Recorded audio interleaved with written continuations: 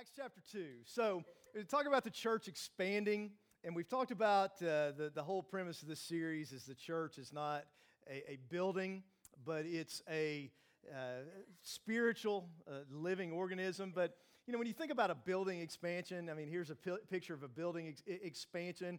I mean, you see the one, and then you see, you know, what happens to it from there.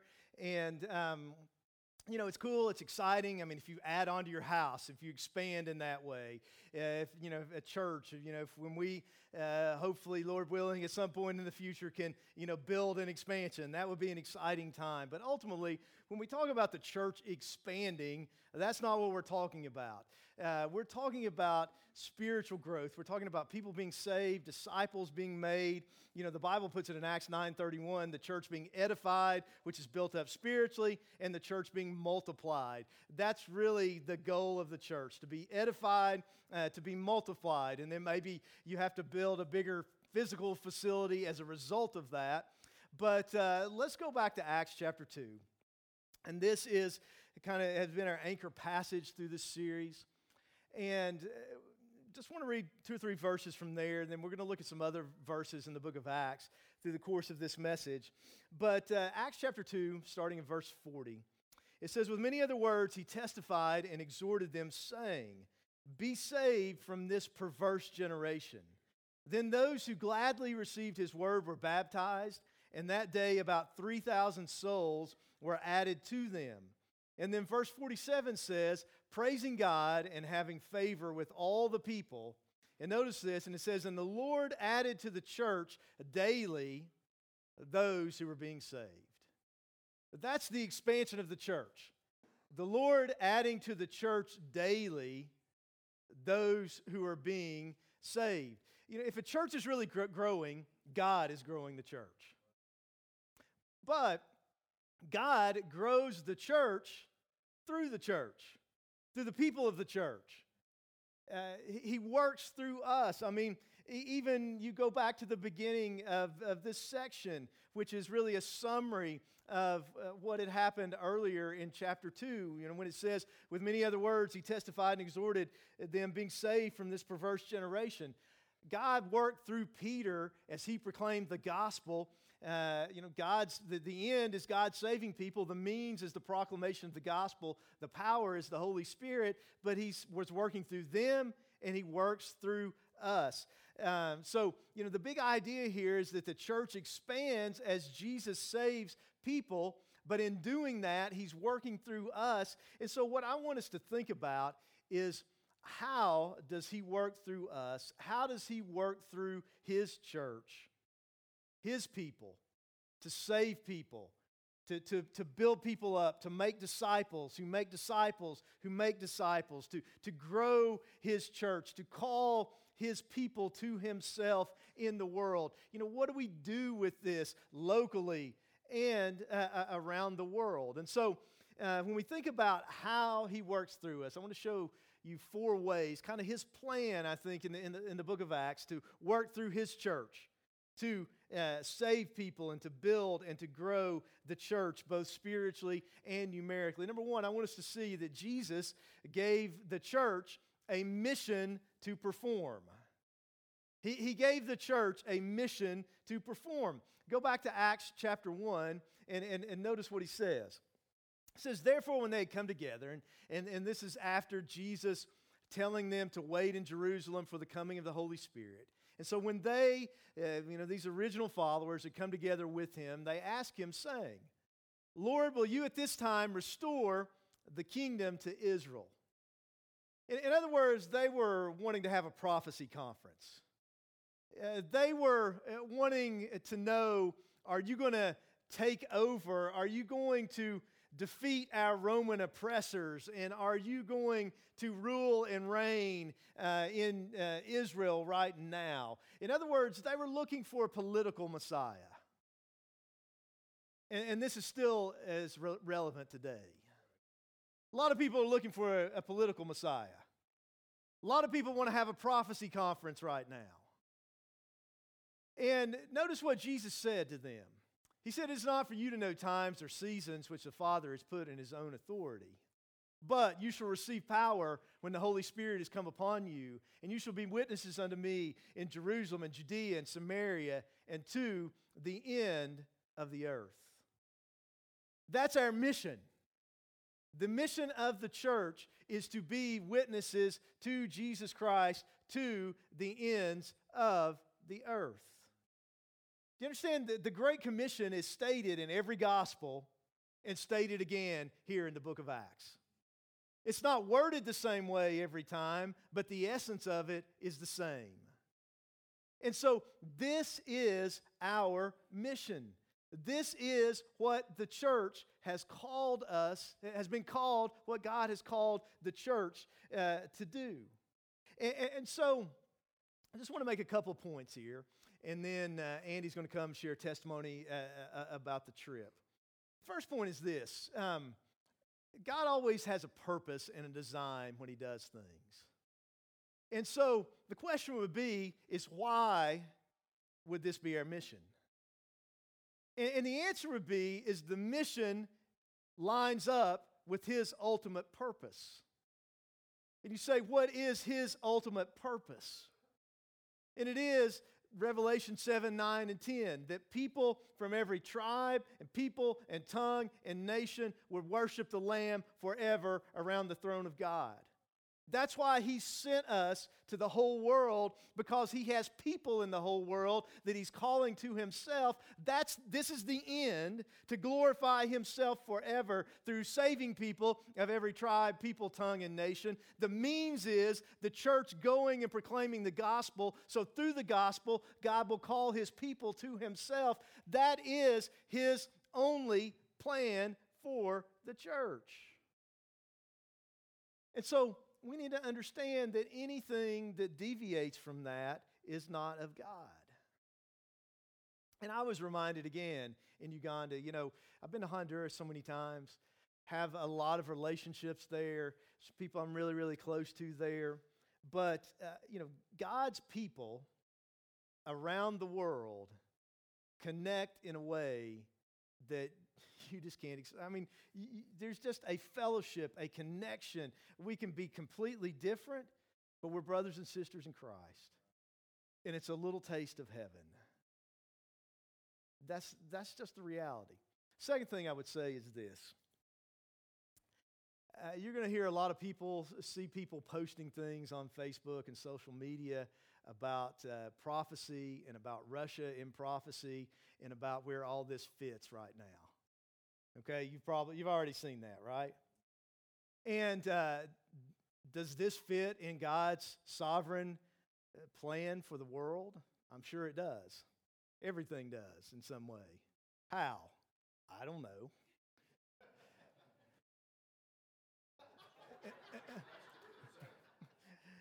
And you don't know either. And the theological geniuses on Facebook definitely don't know either. How many times have people gotten egg on their face because they've, taken some current event and tried to fit it into the Bible, and, this is going to happen, and, if you believe, and this is like the third question that you asked for it series, so we're going to talk about, prophecy and these kind of things, and there's different perspectives on it. If you take a premillennial understanding of Scripture, it's probable that Ezekiel 38 and 39 refer to Russia. Now, it's not as definitive. I'm a premillennialist. It's not as definitive as some of my fellow premillennialists would say, but it probably refers to Russia. But does that refer to this particular instance? I don't know. But this is the point that I want to make. I believe the return of Christ is imminent, which means it could happen at any time. There's nothing that has to be fulfilled for the rapture to take place, in my understanding of what the Bible teaches, which may or may not even be right. This is a secondary issue. But here's the thing. If Jesus is coming back 1,000 years from now, our mission is to make disciples of all the nations. If Jesus is coming back tomorrow, our mission is to make disciples of all the nations. And if people are right and this somehow plays into all this and it's getting closer or whatever, shouldn't we be even more urgent about sharing the gospel and making as many disciples as we can until Jesus comes back.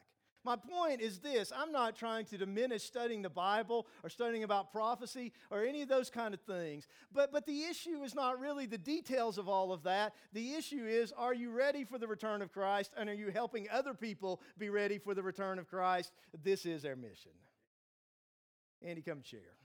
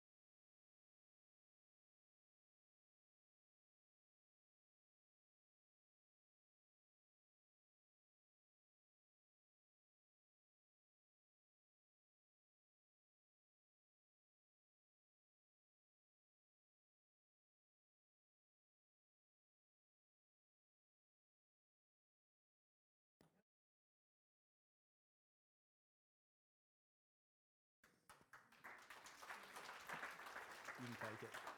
Thank you, Andy.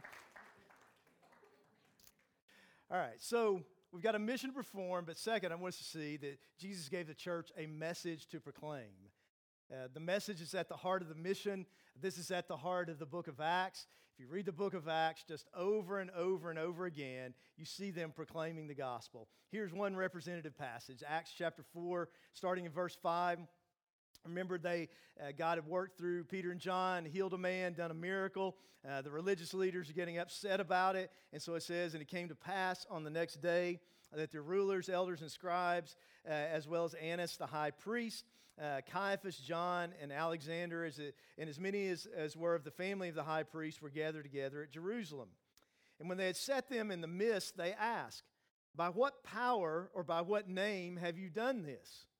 And then Peter, filled with the Holy Spirit, said to them, rulers of the people and elders of Israel, if we this day are judged for a good deed done to a helpless man, by what means he has been made well, let it be known to you all and to all the people of Israel that by the name of Jesus Christ of Nazareth, whom you crucified, whom God raised from the dead, by him this man stands here before you whole.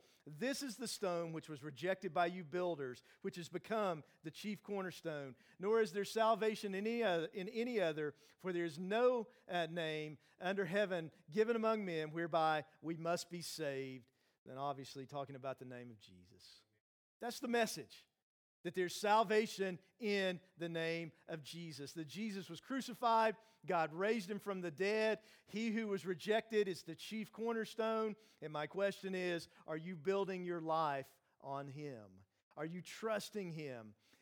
That's what it means to be a Christian, to trust Christ and Christ alone, to repent and surrender to him. And Jesus is the one message that we are to proclaim as a church. This is the good news of the gospel. But number three, and these two really go together, is that Jesus gave the church messengers to proclaim the gospel message. The question is, well, who? It's us. It's all of us. It's each of us. Do you understand? When you got saved, you became a missionary. Jesus said, follow me and I'll make you fishers of men. So if you're following him, you're either fishing or you're disobeying. And the reality is, it's easy to get caught up in life, in our jobs, in our busyness. I'm guilty of this, even as a pastor sometimes, that, we miss opportunities to share the gospel right in front of us. On the last day we were there, we had to make about an 8-hour trip back, and we tried to cut some time off of it by taking a ferry ride across a big lake. Well, which we did, but it didn't save us any time. It probably cost us time. But we had a captive audience on the ferry and went around giving out tracts and talking to people and saw 5 people make professions of faith just doing that. I was sitting beside a guy on one of the flights, on one of the 57 flights it felt like that we were on. But he was a Jewish Orthodox man, with the full regalia. I thought, he's there. Let's see if I can engage him in conversation. And, it's not like he got saved, but, he's sitting there with this Hebrew Bible. I know the Old Testament, I pretty much share the gospel with him just from the Old Testament. There's people around us all the time, but sometimes in our day-to-day lives, we lose sight of that fact. But let's just remind us, we've used this slogan of who's your one? Well, who's your one? Who do you need to be intentional about? But at the same time, who do we need to be aware of that's around us? And understand the way that God expanded his church was just through the rank and file, regular, everyday Christians. You know how I know this? Let me just show you in the Bible. Look in Acts chapter 8, starting in verse 1. Context is, chapter 7, Stephen's the first martyr. He was killed, and it says that Saul was consenting to his death. At that time, a great persecution arose against the church, which was at Jerusalem, and they were all scattered throughout the regions of Judea and Samaria, except the apostles. So who was scattered? Everyone except the apostles. Okay? So that would be kind of like if we were under persecution in Jefferson City and you got to leave, but somehow like our elders, pastors, staff, we go into hiding, we're still here, and then you guys scatter. And it says in verse 2, the devout men carried Stephen to his burial, made great lamentation over him. As for Saul, he made havoc of the church, entering every house and dragging off men and women, committing them to prison. But then notice the people who were scattered, what they did. It says, therefore those who were scattered went everywhere preaching the word. Not the pastors, everybody but the pastors. As they go, they're proclaiming Jesus. And it says, then Philip, one of these people who was scattered, went down to the city of Samaria and preached Christ to them. And the multitudes with one accord heeded the things spoken by Philip, seeing the miracles which he did. For unclean spirits, crying with a loud voice, came out of many who were possessed, and many who were paralyzed and lame were healed. And there was great joy in that city. It wasn't the pastors, it was the other people. But it didn't stop there. Because let's kind of fast forward to Acts chapter 11. It says, now those who were scattered after the persecution that arose over Stephen. Now who was that? Who was it? Sorry, it sounds like the teacher on Charlie Brown to me. Okay, Stephen was stoned outside the city. They scattered except for who?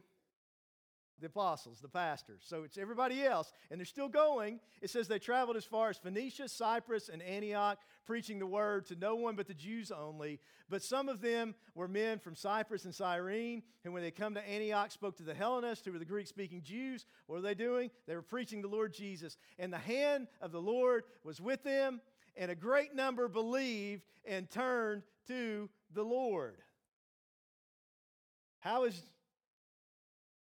the Holy Spirit came to make you witnesses in Jerusalem? They had Jerusalem taken care of. They're stopped there, though, so God sent persecution to scatter them. Now you got Judea, Samaria. Now they're going to the ends of the earth. In fact, it doesn't really stop there. We'll see this in a minute. But the church at Antioch is one of the great churches of the New Testament. And as that church was planted and they established leaders, their pastors sent out Saul and Paul and Barnabas on what's often called the first missionary journey. I don't know if that's the best title for it. It's maybe the first intentional missionary journey, because they had already completed this accidental missionary journey, and people were saved, churches were planted.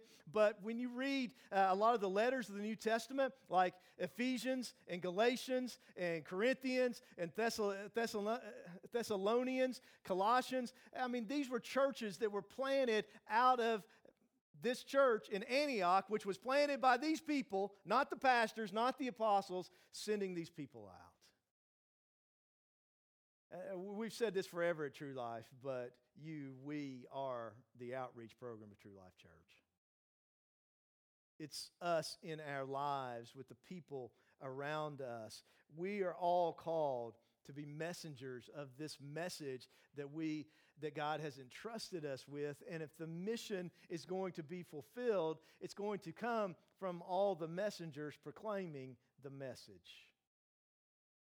And how much we believe in the mission is evidenced by how much we proclaim the message. So who's your one? Who's in your life? Who's in your path? Who do you go to school with? Who do you live with? Who do you live around? Who do you work with? Who's in your family that needs to hear the message of the gospel? And then last, Jesus gave the church a methodology to practice.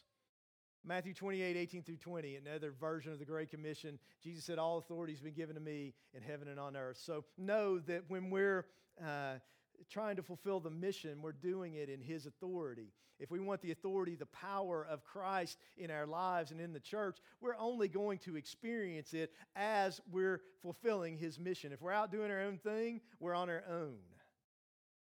Do you understand? Whatever sphere of life God places you into, whatever your career may be, at the end of the day, you're still a missionary.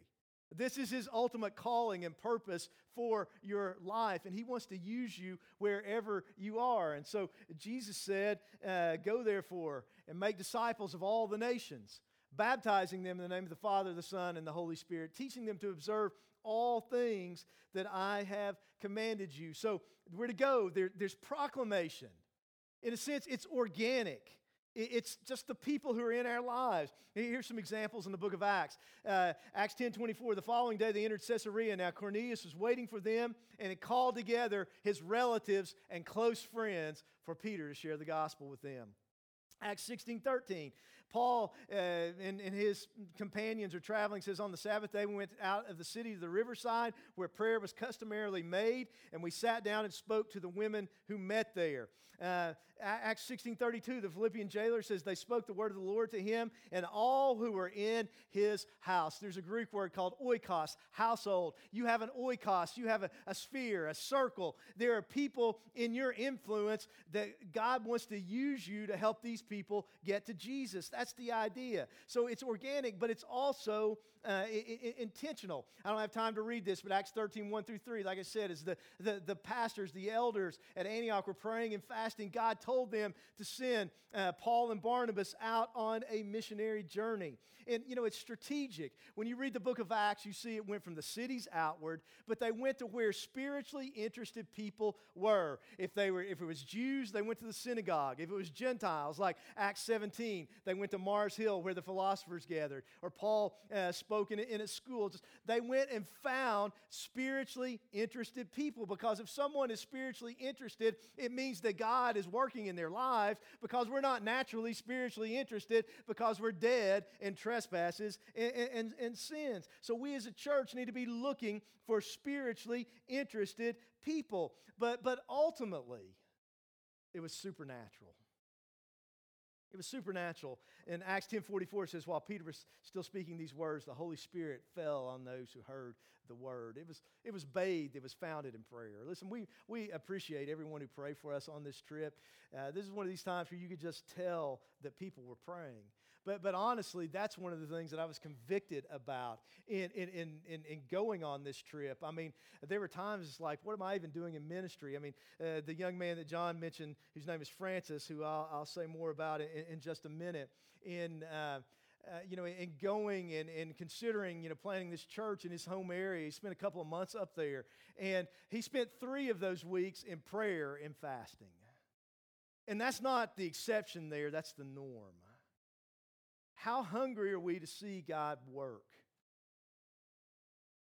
I mean, do we think that we can persuade people to change, that we can persuade people to receive Christ? Or do we need the supernatural power of God? I mean, who is it in your life that you're concerned about them going to hell? Who is it in your life that you're concerned just about them being away from God, or about them struggling in life, or their life falling apart? Are we broken enough to really pray for them? So there's proclamation, there's incorporation. That's the baptizing part, incorporating people into the body of Christ. But then ultimately there's transformation, teaching them to observe all things that I've commanded you. But what we need to see is the end result of all of this in the book of Acts, the end result of the fulfillment of the Great Commission, is the planting of New Testament churches. Why do we make such an emphasis on that at True Life? Because healthy things reproduce. And healthy churches reproduce other churches. It is the pattern of the New Testament. Aubrey Malphurs has said this. He said, if we desire to know how the early church understood Christ's commission, we can find the answer in the book of Acts. Acts is a church planting book because much of what takes place does so in the context of starting new churches. I tried to just lay this out for you. They were scattered. They went to Samaria. A church was planted there. They went beyond that, and a church was planted in Antioch. And then out of Antioch, churches were planted in Lystra, Iconium, Antioch, Galatia, Philippi, Ephesus, Corinth, Thessalonica, and beyond that.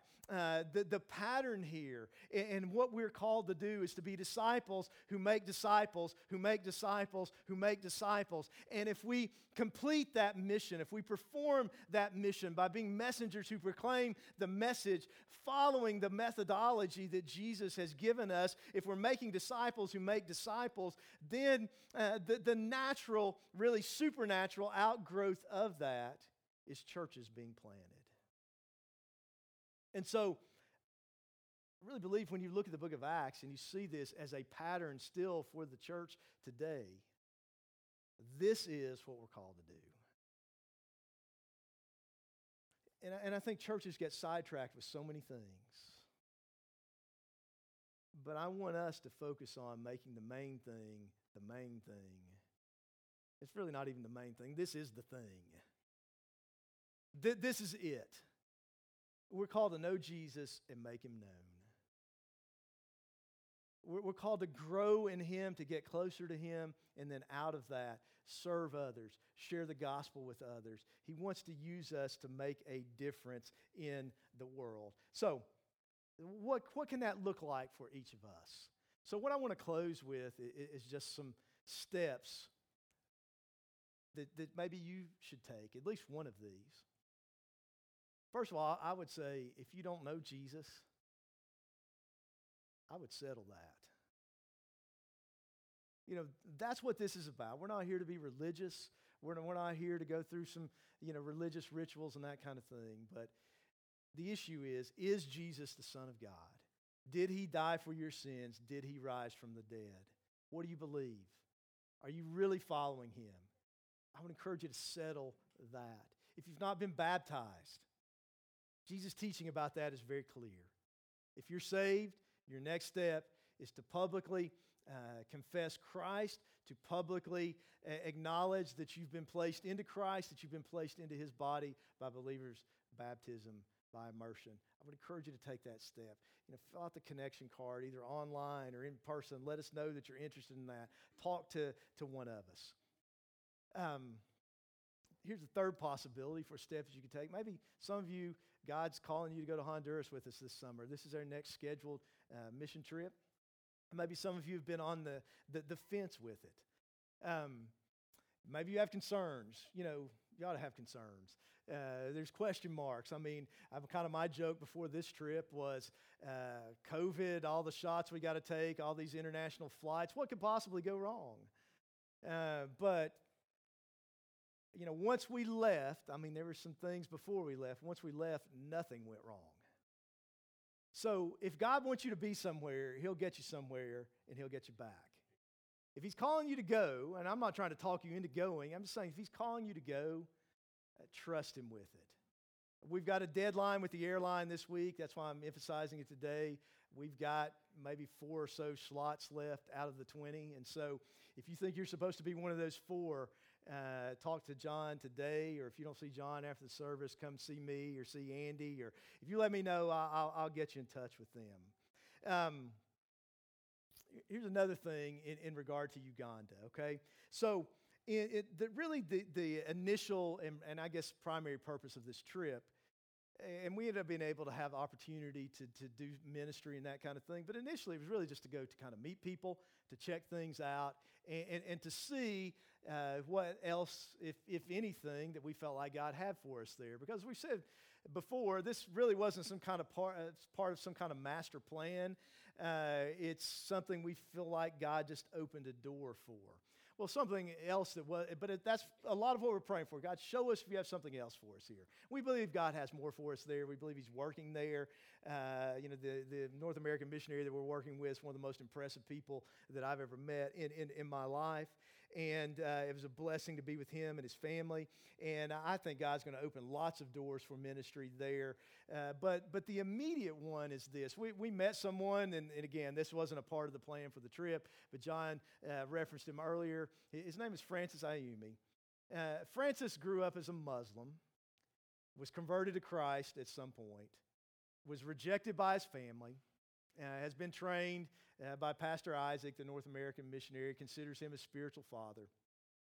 He's successfully planted a couple of churches, but for the last 7 years, he's been praying to go back to his home area, which we try to be vague sometimes because of putting things on the internet, so I'm not going to give you a location. But he's praying to go back to his home area and to start a church there. And like I referenced, he's been up there for a couple of months. He's come back to move his family there.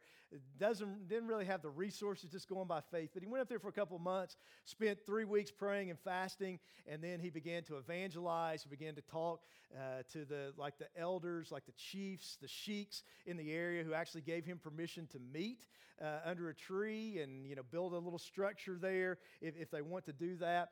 But he said that he saw 35 professions of faith in that time there. Not all of them Muslims, but it's a predominantly Muslim area. And 6 of them are ready to be baptized. He needs to go back there. And so we feel like that this is the initial thing that we're really supposed, beyond what we're doing, that we're supposed to plug into there. We've been looking to work with unreached people groups. John referenced there's unreached people groups even beyond where he's working in his area. And really, we can get him started. And we're not talking about ongoing funding. We're going to do things in a way that doesn't set up dependency. But we can help him get there and get started for really a small amount of money. And our team actually on the trip, the 7 of us, just kind of leftover money that we had on the trip, we gave an offering before we left of $900. And but usually we do things like this through the budget, but I really felt strongly that we, in coming back and talking about this, the church needed to have skin in the game. So we're going to ask you to give towards Uganda. I'm going to ask you to give today. You didn't come prepared to give today, but I'm going to ask you to give today. Not to take away from your tithe. That belongs to the local church. I'm asking you to give sacrificially above and beyond to help someone plant a church in an unreached, primarily Muslim area, who is willing to just lay it all on the line, went there with nothing, is willing to go back with nothing except his young family, and to try to reach the people that he came from. Now listen, I know we've got concerns right now about the economy and fuel prices and inflation and all that kind of thing, but at some point, are we willing to trust God? And are we willing to sacrifice and put our money where we say our mouth is when it comes to church and what we say is the mission of the gospel? Listen, again, I'm not asking you to take your tithe. If you give your tithe to the church, if not, you're robbing God. Trust God with the first fruits of your life. I'm asking you to give sacrificially beyond that. For about $5,000, we can help him get started, plus do some other things that we need to do to expand what we're already doing in Uganda this year. That's a very small amount of money. We hardly ever talk about money at True Life. Really, we don't need to, because so many of you apparently are just faithful to do what the Bible says and to be generous. I'm just saying I feel compelled in my spirit to challenge us today as a church to be sacrificial and see what God does with it. I'm saying some of you who are teenagers, you might have $10 in your pocket. Make a sacrifice and see what God does with it in your life. I promise you that you cannot outgive God. God calls us to be generous, and He honors us. He honors what we do when we are generous. But at the end, I'm not saying you give to get. But at some point, what are we willing to sacrifice? Really, what are we willing to sacrifice? If somebody would do this, can't we support him? So I would just challenge us to take that step. Now, there's one other thing before we go, and we'll close in prayer. But Ryan, where are you? Come up here. So, we don't just do church planting overseas. We do church planting here locally. Andy, do you still have the microphone? And so one of our church plants in Morristown is New Creation Community Outreach Church. And you probably, come on up here, Ryan. You heard us share about Jeff Davis, the church planter, stepping down. In God's providence, we had just sent Ryan and Joy up there at the beginning of the year. Joy's there leading worship today. But, they've stepped up to give leadership to that church. And God's using them. We're really proud of them, really thankful for them. And I think that transition has gone about as well as it could given the circumstances. And Ryan's going to share a quick update, make an ask of you, and then we'll close in prayer.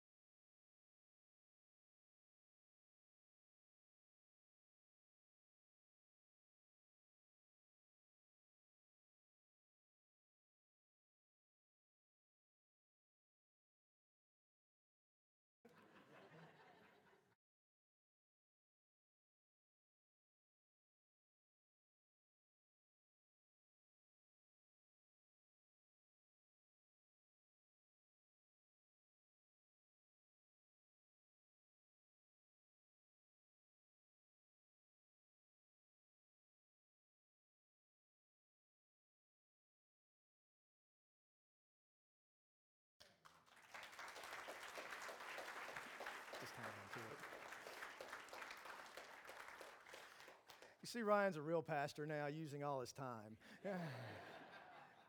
I want to refine one word that he said and just kind of, again, say from our elders, we just basically gave him full fishing rights. If you feel called to go and be a part of a church plant, you have our blessing to go. Just let somebody know, but not to go. I'm going to change one word he said, not to attend, but to go serve, to go help them, to go use your gifts to make a difference in helping them get planted. If this is something that God's calling you to do, I mean, we would encourage you to do that. I encourage you to talk to Ryan. But I just encourage you, I think just in hearing Ryan speak, you can see his growth. Because you grow not when you're sitting in a seat, you grow when you're in the arena. You grow when you're in the battle. And that's what we're called to do. So pray about that as well. Pray about giving. Let's stand, and I know we're late, but let's close in prayer. And can I ask us, I'll lead us since I'm up here with a microphone, but can we join together and pray for new creation? Can we pray for what we mentioned in Uganda? And just pray that God would use us as individuals in the church in reaching people for Christ.